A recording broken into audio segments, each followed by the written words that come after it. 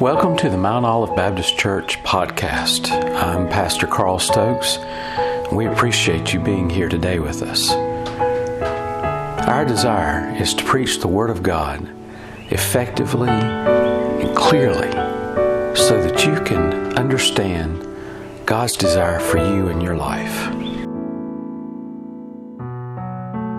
This morning I want to talk to you about a subject that is rarely pursued from the pulpit. I know we've been kind of hitting at those kind of things the last several weeks, and today is Sanctity of Human Life Sunday, and so we're going to talk about the sanctity of human life. It's not just something that we put in a bulletin insert and forget about. It's not something that we just say, well, today's the Sanctity of Human Life Sunday and not do anything about it. We're going to discuss this in detail. More importantly than anything else, we're going to see what God's Word has to say about it. And it doesn't matter what politicians or what commentators say about a subject. In my opinion, what's the most important thing is what does God's Word say? What does God's Word tell us about this subject? It's a touchy subject, and it's something that we tend to shy away from because it's been in the political realm so much lately that it's difficult to discuss it without having sore feelings on one side or the other. So rather than say, well, this political side is better than that political side because this political side says this and that political side says that, what I'm going to just basically say is, this is what God says, and you decide whether you want to listen to what God says about it or if you want to listen to what someone else says about it or what you feel about it. And let me just say this, we primarily don't talk about how we feel about things a lot in here because of the main fact that the emotions shouldn't govern the way that we do things. We should discover the facts about certain things, and we should discover what God's desire is about that aspect of our life. We should look to God's Word, and I know there's a lot of people that are out there in the world that basically say, well, we don't want to look at the Bible and we don't want to listen to what the Bible says about that because the Bible's an old book. The Bible's really been there for a long time. We don't know about the reliability and all that. Listen, there's no more reliable piece of literature in all of the world's literature than God's Word. We study things in our classrooms that we profess is a certain piece of literature by a certain person or certain documents that are given by someone from a long time ago. We have more evidence of the accuracy of God's Word than any other document in history. And so we ought to look at that as just one clear sign of the fact that it is reliable from God. And the other thing is that God, this book, this Bible, is written over hundreds of years, and it all comes together and has the same message, the same purpose, and the same aim throughout all of those hundreds of years. Every person that participated in that was led of God to give His message, so that from the very beginning of it to the very end, it gives the same message of God's Word. And so we need to understand that the Bible in itself is a miracle that we would have a recording of, and it is a recording of God's heart, God's mind on the aspects of our life, and we can see God's desire, and we ought to follow it. And so that's why we look to God's Word for that reason, and that's why we look at it so closely. Let me tell you about a story about a doctor. His name was Dr. L.A. Agnew. He was a professor at UCLA's medical school, and he taught courses that relate to young students becoming doctors. And he looked out across the vastness of the students' faces, and he asked a question one particular day. And he asked this question, he says, what would you tell the mother and father of this particular situation? He says, the father has syphilis, the mother has tuberculosis, and the mother is pregnant with another child.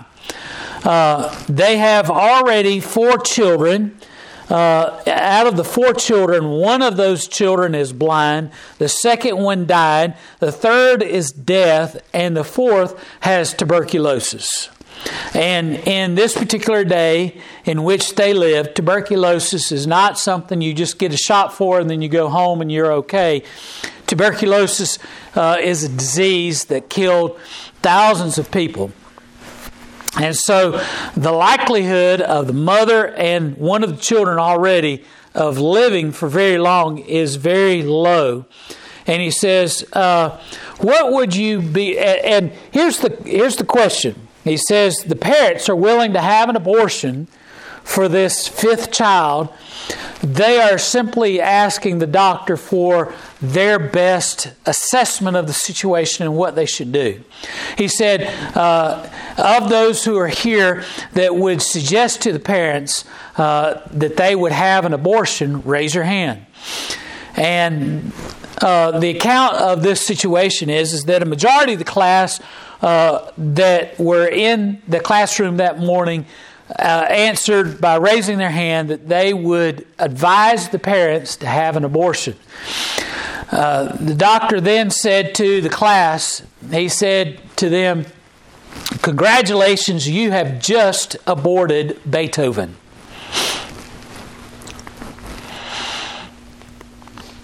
We don't often think about the ramifications of what has happened as a result of Roe v. Wade, but I want to share something with you. Over 61 million children are not in this world today because of Roe v. Wade. From 1973, when Roe v. Wade was passed by the Supreme Court, over 61 million children have died as a result of abortion. In my book, that's genocide. Yes, sir. In my opinion, I mean, we went to we fought Nazi Germany for the atrocities of what they did during World War II as a result of their aggressive push across Europe to take control of vast lands.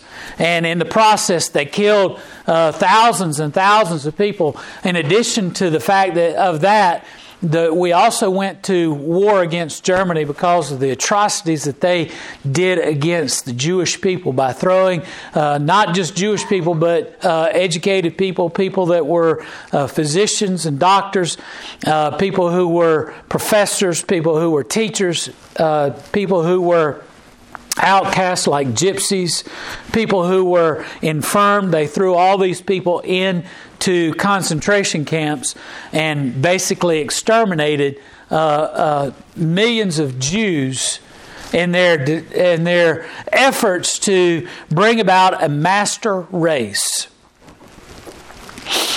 And yet it's not anywhere close to the number of people who are massacred each year as a result of abortion.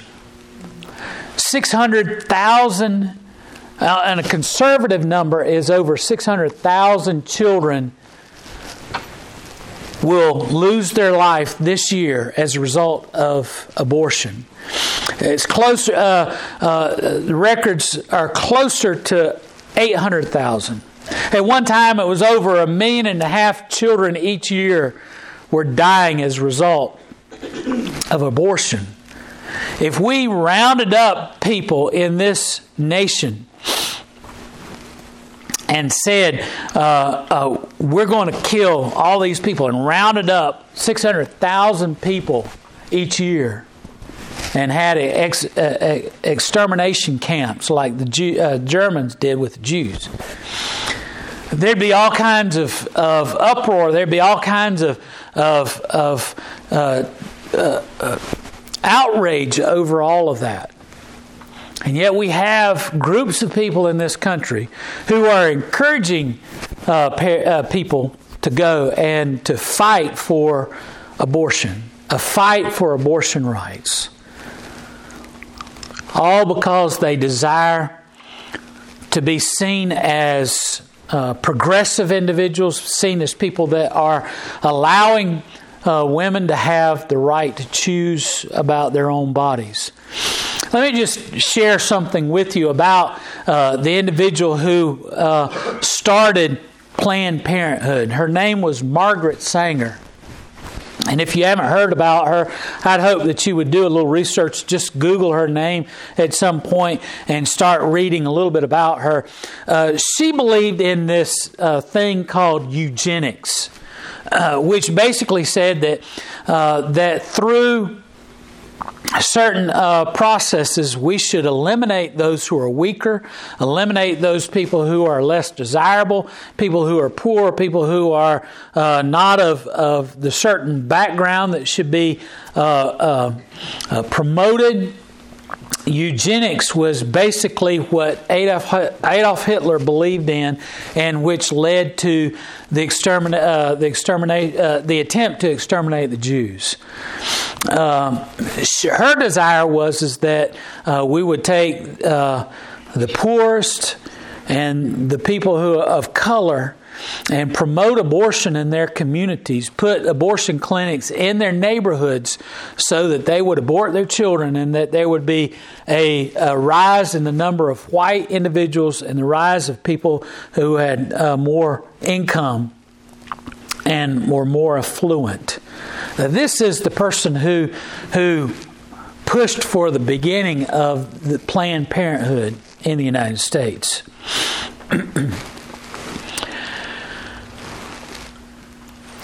Well, I have a real problem with all of that. Aside from the obvious reasons of killing unborn children and targeting people of color, targeting people of low income, targeting individuals who were not as desirable as some others, labeling people as not desirable. Who's not desirable? And one person's opinion is totally different than another person's opinion. Why should we target certain groups? Where all of God's Word tells us, and I believe, and I firmly hold that all people are desirable. That everyone is precious. That every life is of value. And that is what is contrary to the understanding of those who would say that abortion is desirable and abortion should be promoted. The number one reason for abortion by any number of these people is that it's the woman's right to choose whether or not she desires to have the child. And the other thing is that, we should have abortion because of the fact that that mother, no matter who she is, does not desire to have that child. Does not desire to have that child for whatever reason. We've seen the governor of Virginia come out and blatantly say that a woman should have the right to choose the life of the child even after the point in which the child has been born and is laying on the examination table. That mother should have the right to choose whether or not that child lives, not just up until the time of birth, but after the child is born. Well, unfortunately, I know some parents who would probably look at their child at one time or another and say, I could take you out of this world. You better straighten up, child. But in all reality, we ought to look with love and affection towards each child, no matter what our feelings are at the moment. Every life is precious. We should look at every life like God looks at us. And so I'm going to share with you a few views of God in terms of how He looks at us. The first one is found in the book of Jeremiah. It's a prophet's a book of prophecy in the Old Testament. Jeremiah chapter 1 verse 5 says about Jeremiah at the beginning of that book. It says that the Bible tells us that God looked at Jeremiah and said, "Before I formed thee in the belly, I knew thee. Before thou camest forth out of the womb, I sanctified thee." Excuse me, I better take out my glasses. "I sanctified thee, and I ordained thee a prophet unto the nations." And so what God is telling Jeremiah is before you were ever born, before you ever existed as an individual, God says to Jeremiah, "I formed you, I knit you together in your mother's womb. I knew you, and I selected you to be a prophet." Not just that I knew that you were going to be born. You know, we know, like if we've got a friend of ours that we keep their child after school, and a couple of weeks back, we saw on Facebook, or Robin saw on Facebook, because I don't look at Facebook, but she saw on Facebook that she was announcing the fact that she was going to have a baby. And this was a glorious time because of the fact that she and her husband had been trying for quite some time, for several years, to have a baby of their own. Together, and they were announcing the fact that they had found out that she was pregnant, and it was a great time of celebration. It's one thing to say that I knew that you were going to be born after this child is born, to look at that child after they're old enough to understand and comprehend, to say, "I knew you before you were born." It's one thing to say that, and we could look at we can look at our own children and say, "I knew you when you were just a little blip in your mama's belly." That's not the same as God saying, "I knew you before you were formed." God said, "Not only did I know you," He says, "but I selected for you what you would do." You know, my girls both went off to college. Two of my girls went off to college, Cynthia and Christina. And one of the first things that people ask as you get closer to the end of your senior year in high school is, "What are you going to go to study? What are you going to go study in college?" After they find out that you're going to go off to college and study, what are you going to major in? What are you going to try and become? And that's the big question for all the incoming students is, what are you going to do? What are you going to be? What do you want to study? What area, what field do you want to concentrate in? What do you want to do? And for a lot of students, that's a big burden because they don't know what they want to be. God here is saying to Jeremiah, He says, "Before you were ever born, I chose for you that you would be a prophet." And He's saying, "I selected you so that you would go and give this message to my people." I believe that God does that for all of us. That it's not a roll of the dice. That God doesn't sit there and say, "Well, what am I going to do? What am I going to have this one be?" and wait to find out what they like to do. I believe that God made you in your mother's womb, and this is true of all of us, not just Jeremiah. That when God knit us together in our mother's womb, He knew exactly how you would be. He knew exactly what kind. He knew the freckles on your face. He knew the hairs on your head, or the lack thereof. I have to put in for myself.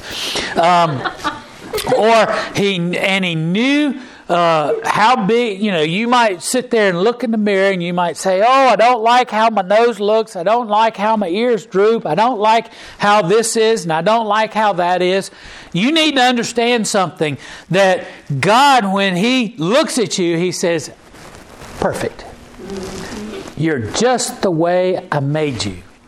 You've got just the kind of hair I wanted you to have. You got them everywhere that I expected them to be. I put them right where they belong, right where they are. Everything about, I got this problem with hair coming out my ears. The older you get, you have to not just shave your face. You got to shave your ears, and some of us got to shave the back of our neck, and some of us I got a bunch of hair on my back and on my chest. God put them right there for a reason.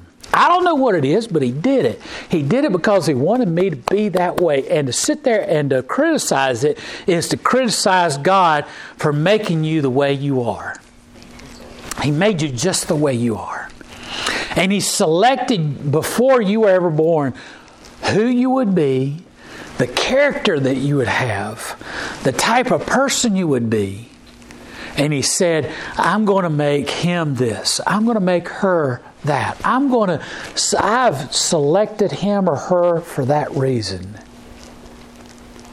And for that reason, we ought to have a great respect for each and every life. First and foremost, the reason why we should be against abortion is the fact that each individual is a bearer of the image of God. Turn back to Genesis and you'll read that God created man in His image. God didn't create man in the image of a giraffe. Thank the Lord, my neck's not long enough. I wouldn't want to let a neck that long. He didn't create man in the image of a hippo, although some of us are getting awful close to that size. But we're not in the image of a dog. We're not in the image of an ape. We're not in the image of a chipmunk. We're not in the image of anything. We're in the image of God. He created us in His image. There's a lot of debate as to whether or not that means, well, God has a head and feet and hands, and 10 fingers and 10 toes and 2 ears and 2 eyes, or whether that means that God gave us the innate desire to create and the ability to choose for ourselves. I think it means all of that. And that God created us to be like Him so that He could love us and that we could love Him. I think it's important that we understand that we had to be created in His image in order to love Him. You see, all of creation can cry out, as it says in Genesis, that all of creation can cry out the glory of God, but only man has the ability to choose to love God and to exclaim His love for God. And for that reason, there's a lot of people who don't.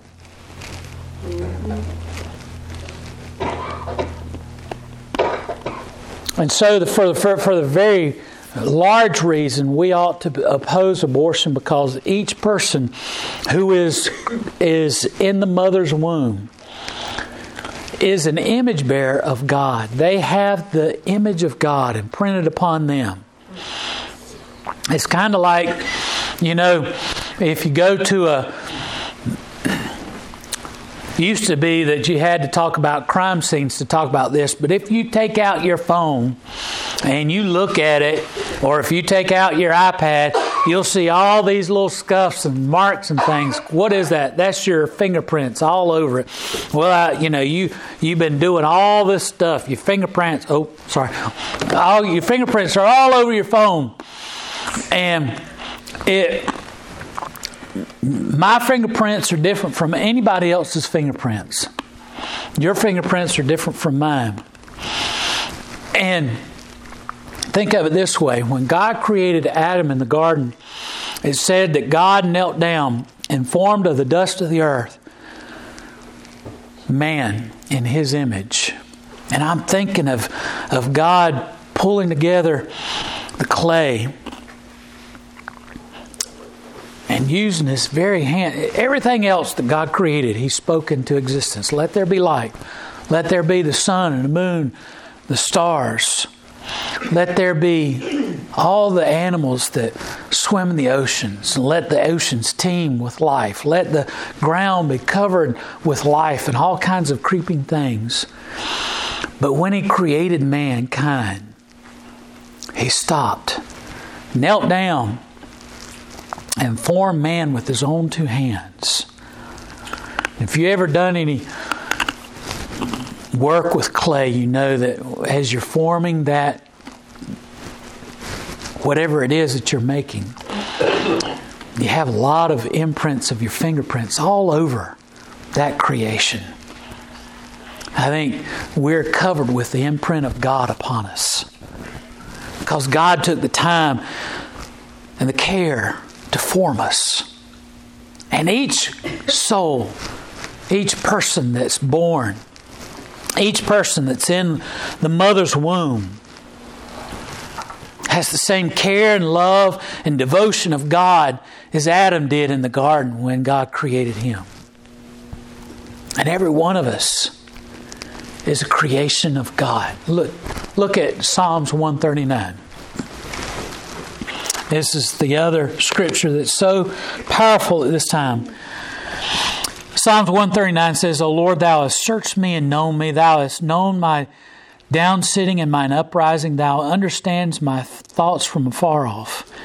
Thou compassest my path and my lying down, and art acquainted with all of my ways. For there is not a word in my tongue, but lo, O Lord, Thou knowest it altogether. Thou hast beset me behind and before, and laid Thine hand upon me. Such knowledge is too wonderful for me. It is high, and I cannot attain unto it.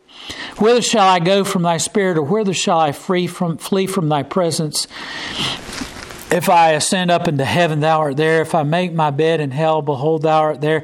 If I take wing of flight in the morning, and dwell in the uttermost parts of the sea, even there Thy hand shall Thy hand lead me, and Thy right hand hold me. If I say, surely the darkness shall cover me, even the night shall be light about me. Yea, the darkness hideth not from Thee, but the night shineth as day, and the darkness as the light are both alike to Thee. For Thou hast possessed my reins, and Thou hast covered me in my mother's womb. And I will praise Thee, for I am fearfully and wonderfully made. Marvelous are Thy works, and that my soul knoweth right well. Abortion is wrong because we are a creation of God. Not only has God known us, it's not a matter of when does life start. It all is about the fact that we are a creation of God.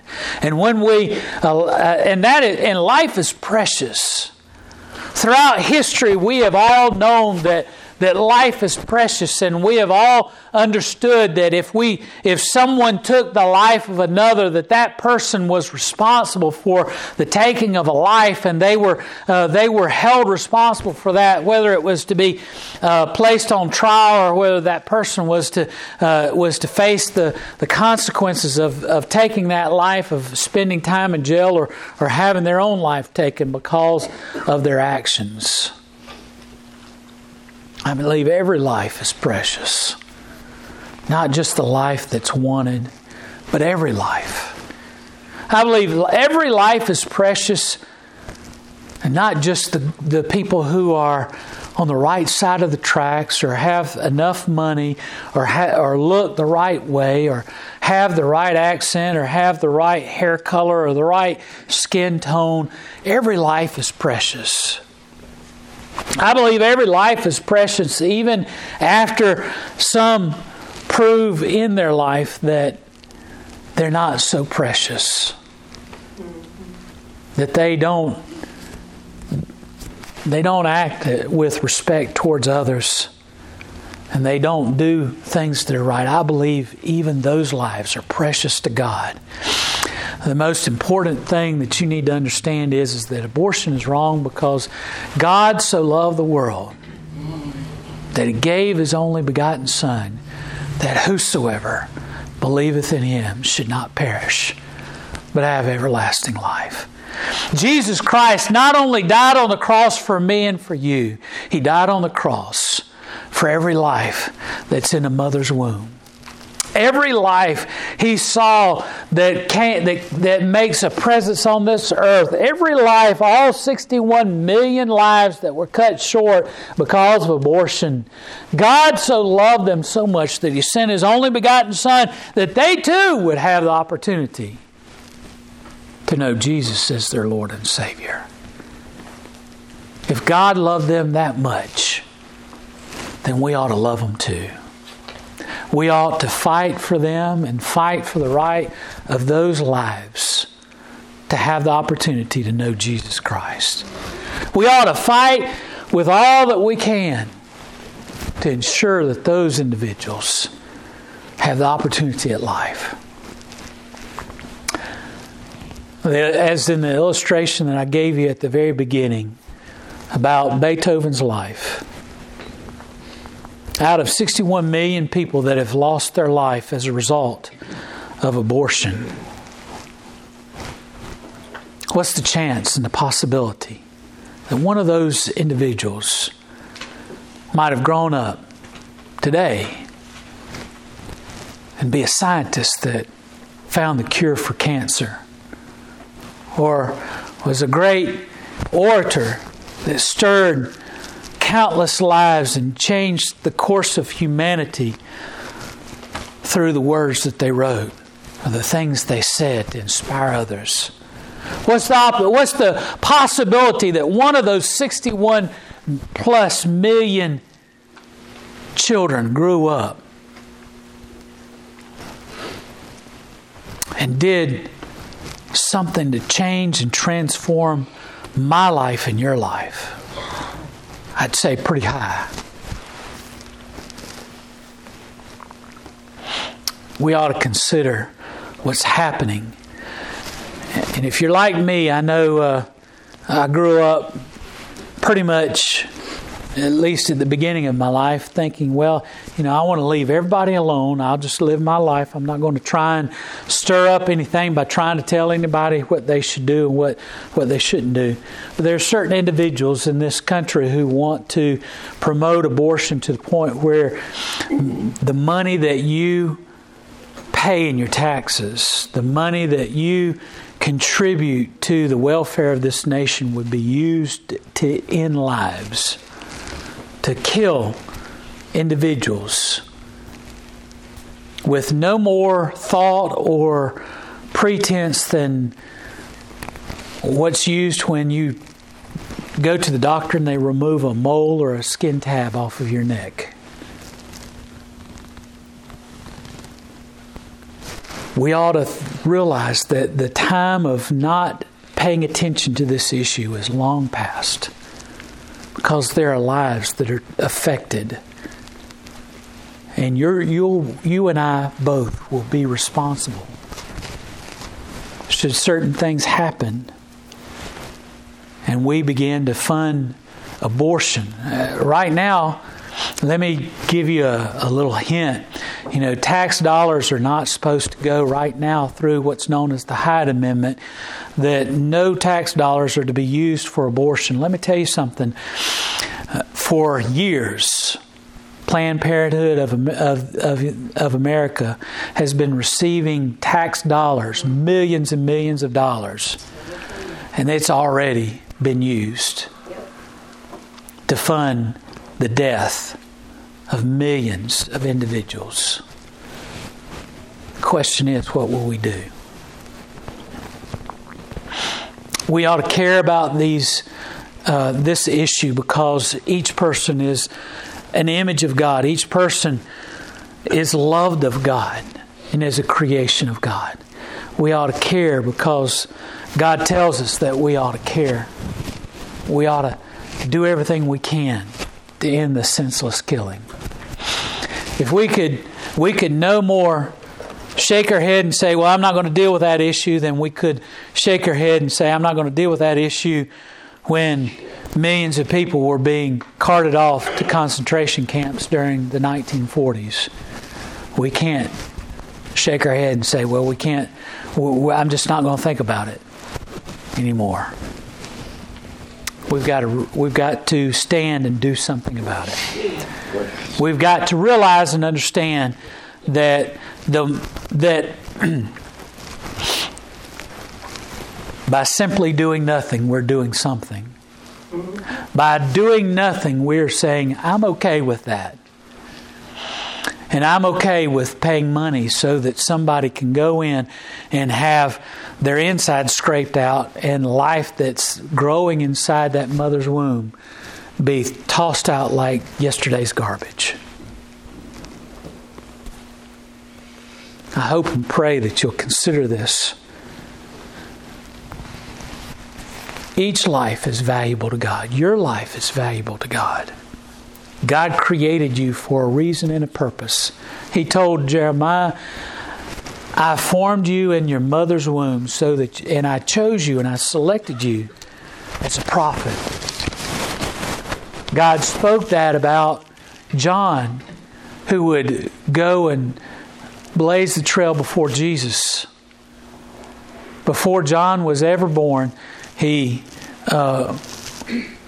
went to Zacharias and Elizabeth and said, your son is going to be something else. He's going to blaze a trail. And he was selected to go out and profess the Word of God. God looks at you and He says, I love you, and I gave my son to die on the cross for you. We ought to care that much for those unborn children as well. Let's pray.